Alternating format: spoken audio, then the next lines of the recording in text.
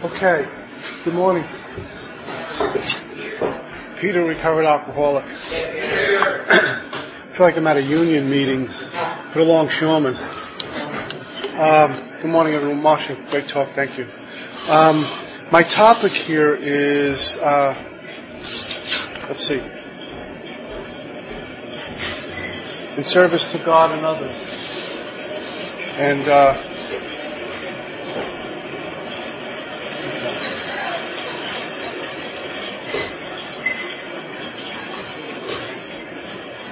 it's like giving a talk on the F train. All right. I'm mindful, I'm present, I'm focused. Okay. I never have a clue what I'm going to say when I do these things. They give me a topic. I got an idea what the topic's about. And, okay, step one. And then we go and whatever the topic it is. And the being unprepared allows me to be very prepared, if that makes any sense. Because if I prepare for a talk, is it a hit? Oh, okay. Okay. If you prepare for it, this is crazy. If you prepare for a talk, the talk is yours. And it's really your ego coming out so you make sure all the dots are connected, all the T's are crossed, so I give you a really good impression of me. And it's interesting, and I have all my residents give talks at the podium. They need to break the ice. They need to learn how to do that and share a step that they learned. And almost every one of them come up to the podium with a whole thing they wrote in their room, and they're going to expect to read this to you. And I tell them it's not how we do it. So all my work for these things is out there. When I'm home, when I'm quiet, when I'm meditating, and I'm working with others, and this ought to just be a reflection of what I do. And so, looking at this, the thing I got here is, I can talk to you guys about, being of service to God and what that looks like. But back in New York, we have an expression, talk is cheap. And I can, make you think I'm, should be riding around with the Dalai Lama at the end of this meeting. And, even if I was supposed to be doing that, what do you have to go on other than my word? And I hope my word is credible. Based on my performance in the past, based on my actions in the past, my word becomes credible today. So instead of talking about me and what my life is like today, I thought of something, and it's in Scripture, and John is laid up in a prison and wants to know if the carpenter is the real deal, if this is the guy. Is this him? And the messenger goes back and says, John wants to know if you're it. And in fact, this is in one of our pieces of literature, one of our pamphlets in AA. They talk about this. And the carpenter tells this guy, he says, in a nutshell, don't go tell John, I'm not going to tell you to go tell John that I'm the guy. He says, go back and tell him what you've seen. How the lame walk and the blind see, etc. Tell them what you have seen. That's more credibility than anything I can say. So I'll talk for a moment on some of the things you guys in AA have done in my life.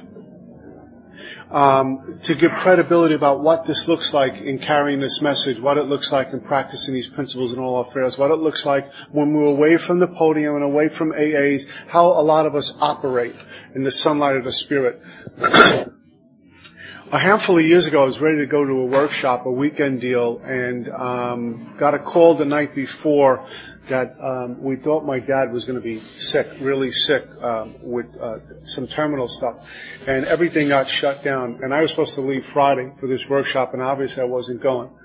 And I called up the chairperson and said, listen, I'm not moving until I get the reports from the doc, and until then I'm going to have to cancel. And he didn't say, what do you mean? We really need you to be there. He understood. And what happened over the next about 2 or 3 hours, my phone was ringing off the hook because everyone who was attending that conference, you know how we AAs keep secrets, right? the Heffa AA community knew my dad was ill. And the phone was ringing on anything these folks can do for me. Don't worry about the conference, what they're saying. Let us pray. We'll pray over the phone. Whatever we can do. Thank the good Lord, my dad dodged a bullet back then, but AA community rallied around me and I didn't ask for anyone. How cool was that? I got support. There were legs underneath me because that day was very, very difficult for me. I got home from Texas. I was down at Mark's place. I got home. I landed. I get back to my home in New Jersey, and my phone rings, and my dad called me up, and he says, your brother's here. He was supposed to go back to California. Can you come quick? He's having, I think, a nervous breakdown. Should I call 911? Maybe you can talk to him. I don't know. So I make about a 45-minute drive in about 10 minutes. I was speeding, running lights. I'll make amends one day for all that. But I get there, and my brother's a big kid. And he was crumbling in front of me. Now, we had gotten signs of this, and we thought it was just situational. We didn't think it was anything really too urgent. We just thought it was one of those things. He's an actor, and we just figured he was riding a roller coaster of being in that business, wasn't getting work. But this was way beyond that.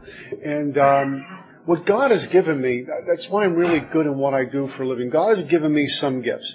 I was telling Dave, I can't balance a checkbook if my life depended on it. And if you put numbers in front of me, you'll go bankrupt right away. But there are certain things that God has given me that I'm really good at. And one is getting in. Just getting in. And I found over the years that people, strangers, tend to talk to me about their deepest, most innermost things. And, sometimes it's a double-edged sword, but God has given me a gift to do some things here. And I was able to do that with my brother and separate for a moment that he's my brother. I was looking at him as someone who's in crisis. And I sat down with him, all my knowledge and know-how, proper use world. I told my dad, get out of the room and let me sit with my brother. And I was able, at some point, to put him back together just for a short bit. And we got him to the proper doctors, and he got medicated. He was diagnosed with some depression problems and was on meds. And thank the good Lord, he's up and running again. He kept telling me how many times, over and over and over again, how incredibly lonely he felt. And anyone's been clinically depressed knows what that's like. There's no way out. And he felt he was in this deep hole. He couldn't get out. He was alone, and his life really wasn't worth it. And these were frightening words for me. This is 911 time. What I did was I called up all the men I sponsor and a bunch of other men that are close to me in Alcoholics Anonymous. And I says, I'd like you guys to do me a favor. Can you call my brother? Just a few of them knew my brother. The rest of them, he was a complete stranger. But he was my brother, and I'm part of their life. And I said, would you call him up and just have a chat with him? Because there's a line in our big book, something like, we know loneliness such as few do, or something to that effect. And whether you're alky or clinically depressed, loneliness is loneliness, period. And I knew we could rally around what these men do, and I just asked them. Well, they all started calling, and they still, this is a few years ago, still are in touch with my brother. And he has these newfound friends, brothers in Alcoholics Anonymous. My brother was just taken back by who these people calling, your friend Joe, your friend Bill, whoever it might be, just to see how I was doing. And it wasn't the one polite phone call, hi, how are you, and they were calling. Because they knew how close I am to my brother. They knew how this was going to affect me and how I needed to support by supporting my brother. People in AA rallied around like that. A handful of years ago, I got married in 1991. And I get married, and maybe you call it old school, I don't know, but I get married for once and once only. That's how I approached my first marriage. And bought my first house in my first marriage and did all the first things and couldn't have kids, but this was for good. And I'm a good husband. I supplied everything I had to keep the house going. I'd never run around, and this was my life. I was going to grow old with this woman and to wait till God calls me home. The problem was I find out shortly into the marriage, she's full-blown alcoholic, and I missed the warning signs, and got addicted to cocaine, and the marriage was blowing up really bad, and it got ugly. And I remember sitting down with my sponsor, Mark, and with this dilemma. It was early in the morning, and he said, well, let me ask you a question. He used to call me Money. He said, Money, let me ask you a question. If nothing changes, do you want to grow old with this woman? And I had to swallow hard. I said, I can't do this. Everything's being affected. And so I tried therapy, we tried Al-Anon, we tried treatment, and it was just, talking to a wall, and the marriage ended. And it was a really difficult time for me. I remember sitting on my meditation mat and asking God, what did I do wrong? And weeping.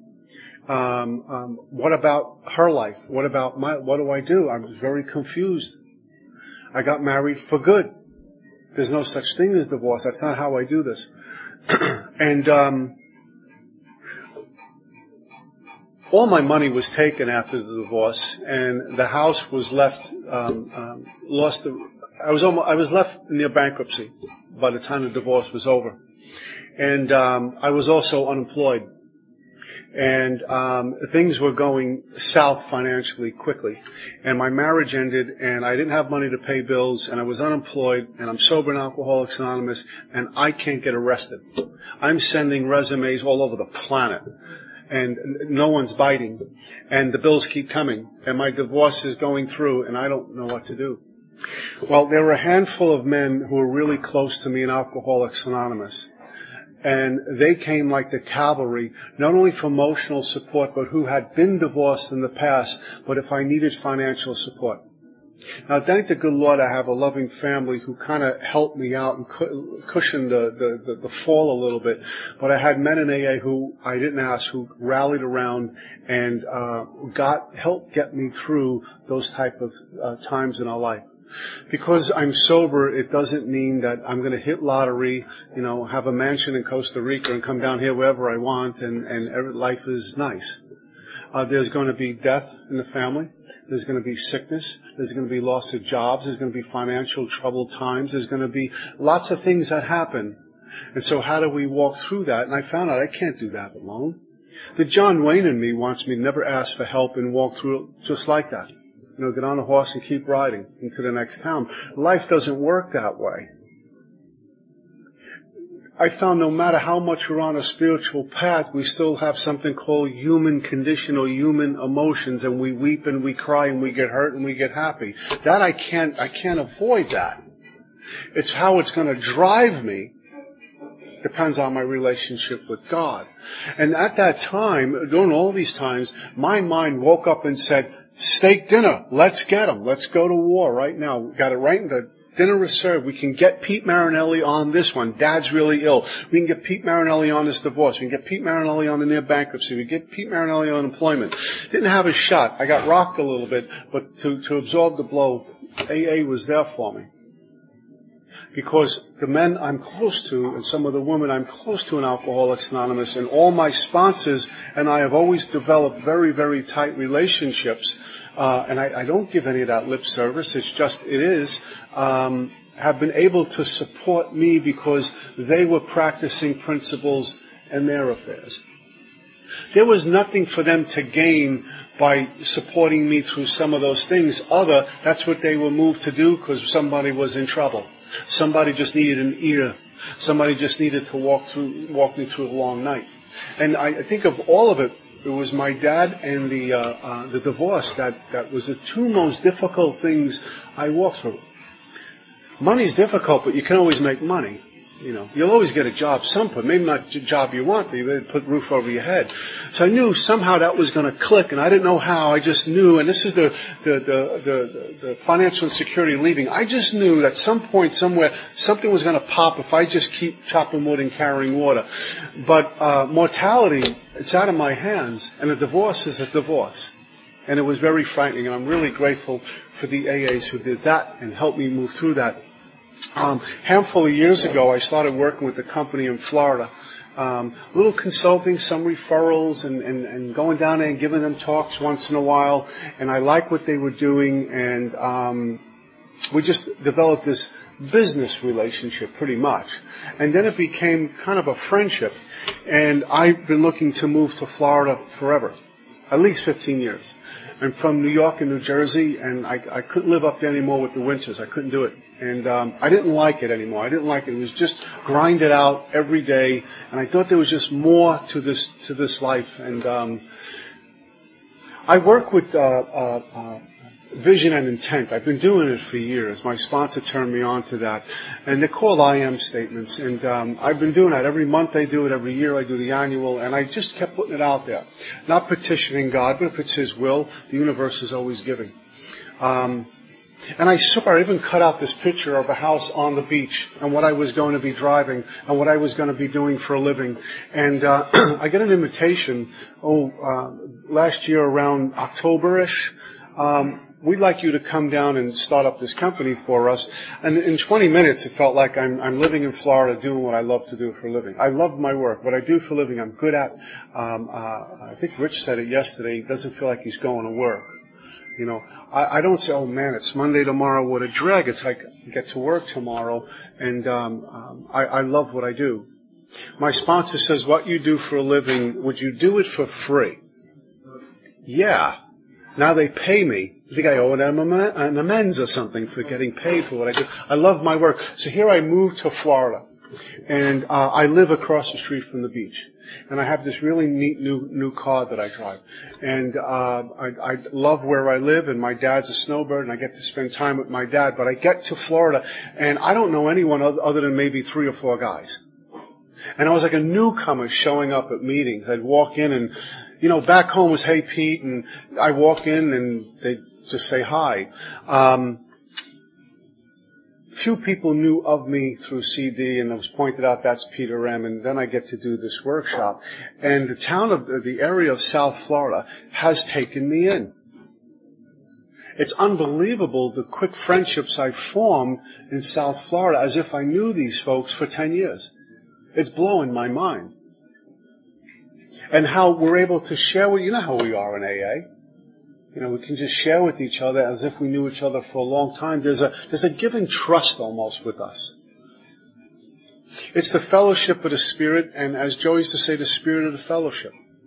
It's incredible how we operate. And so here I land in South Florida, and in a really short time, it's home. My AA is my home down there. My home where I live is my home. And again, AA showed up for me in my life. So what can I do to give back? Never enough. Never enough. You know, some folks say, I call this service, I have an invitation to come and share a message and report to you what God and AA has done for me. And some people very kind say, hey, that's great service you're doing. If you want to call this service like I'm grinding this out, like this is a tough task, you know, not really. For fun and for free. The service I look at is the basic service when you get those drunks, and they're so twisted up, and you know you gotta roll up your sleeves, even if they want it, and you're gonna get dirty. You're gonna get in there with them, you roll up your sleeves, you sit them down, and you start going to work and beating the hell out of their illness. Just chopping away. To me, that's the service, and Comes of Age is the basic service we provide as one drunk work with another. You know, this is the fun stuff. I get to do this about 25, 30 weekends a year. And I've traveled to places. I'm a kid from Brooklyn. What am I doing in Iceland or Sweden? I mean, Costa Rica. How's this happen? People wanting to see me or hear me. It makes absolutely no sense, for fun and for free. Do I deserve any of the good things that have come to me? Probably not. But according to God, I do. That's why it's happening. But I love working with drunks. It's the way I do service. I work with very, very ill people in the treatment industry. Chronic relapses, you name it, we got them. But I couldn't see myself doing anything else for a living. I mean, what would I do? God has blessed me with some talents that I'm able to get in and be able to be of great service to others. It's almost 24 years I'm sober. And from the time I landed in South Oaks Hospital for the 7th time till I went to a place in St. Paul in Minnesota to follow up with more care after my 7 treatment center, to the halfway house I went to in Hastings, Minnesota, to the few meetings I went to while I was a resident, to all the meetings I made in Minnesota, to the Three Legacies group, to my first sponsor, Tony, to all the guys. We had Little Danny and Big Vinny, very Brooklyn, right? Little Danny, Big Vinny. They were my spiritual gurus at the time. All the people have been put in my path since June 23rd, 1988, including my dad, who's a civilian, and was watching me, his oldest son, die in front of his eyes. God has sent in different people from time to time to speak to me on a level that I could understand and internalize. And sometimes it was, hey, get off your butt and do something. And sometimes it was people just holding me up. Right? Over and over and over and over again, God supplies this sort of abundance. And we tend to think of abundance as my new car, a windfall of money, and I got the job of all jobs, and I live on a veranda, in the Mediterranean. That's nice. That's material. That comes and goes sometimes. Not everything out there is permanent either. But the God supply is permanent. There was a gentleman, Bob B., in Hastings, Minnesota. He was running this whole sober operation, and he was a tough Midwestern giant of a guy, Paul Bunyan guy. And he was a good old timer. And with a few months being sober, and I started to experience already reemergence of ego. And I started to walk a little different and dress a little different, and I had the answers for everyone. But he picked that up. And he had spoke to me a few times about it, and I said, all of a sudden he became this guy who's just, I'm trying to avoid now. And I walked into the house one time, I never forget this, and one of the counselors says, Bob wants to see you. And that was never good. And I went in the back, and he was sitting at his desk, and I walked in and I sat down. He said, I didn't tell you to sit. Right? So I stood. I said, here we go. And he started off about this level, and in about 2 minutes, he was at a level that was shattering glass and banging his hands with this big on the desk about what was about to happen to me. He saw me going sideways. A little bit, but sideways. And he knew where it was going to take me. And my first reaction was, I'm going to kill him, or I'm going to call some of those guys back home and make a try. I had this whole thing planned out on how to kill Bob B. Because he raised his voice to me. Well, I'm going to call Dad, just anything. And I resented him. And I felt myself, when he hit a few buttons, he got the truth. When he says, you're a scared little boy in a man's body. And I almost started to cry, so I'm not going to show him I'm crying. I sucked it up and I walked out. And I walked about maybe 100 feet away from his office outside, and his God showing up, something said, stop, go back in and sit and talk to him because he's right. It took a lot for me to make a U-turn and go in there, and he wasn't much nicer. What I learned from that was how AAs support each other. We don't have to give each other a warm fuzzy all the time and say, I love you, you love me, no, I love you more, no, I love you more. Sometimes it could be, hey, get off your ass and do some work, you're about to drink. That's how God sent in the troops to me, another AA practicing principles in his affair. He wasn't attached to it. He couldn't stop me from drinking if I was going to go, but he was going to take a shot at doing it.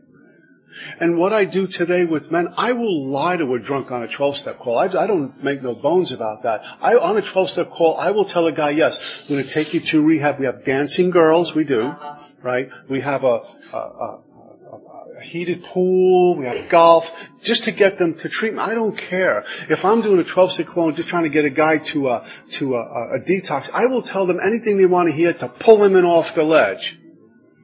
Worry about it later. They're about to die. I'm not going to negotiate here with you. I will just tell you, yeah, let's go. And then I'll fix it up later. And there's times with drunks where I've raised my voice that people never knew I could holler that loud. I do it usually in my work too. Just to help, not to make me better than. So AAs, quite frankly, have always been there. I've said it a million times. I don't have a life. AA is my life. It gives me life. It gives me God. And no matter what I try to do, and my life is AA in service in any capacity, no matter what I try to give back, guys, I still don't pay the bill here.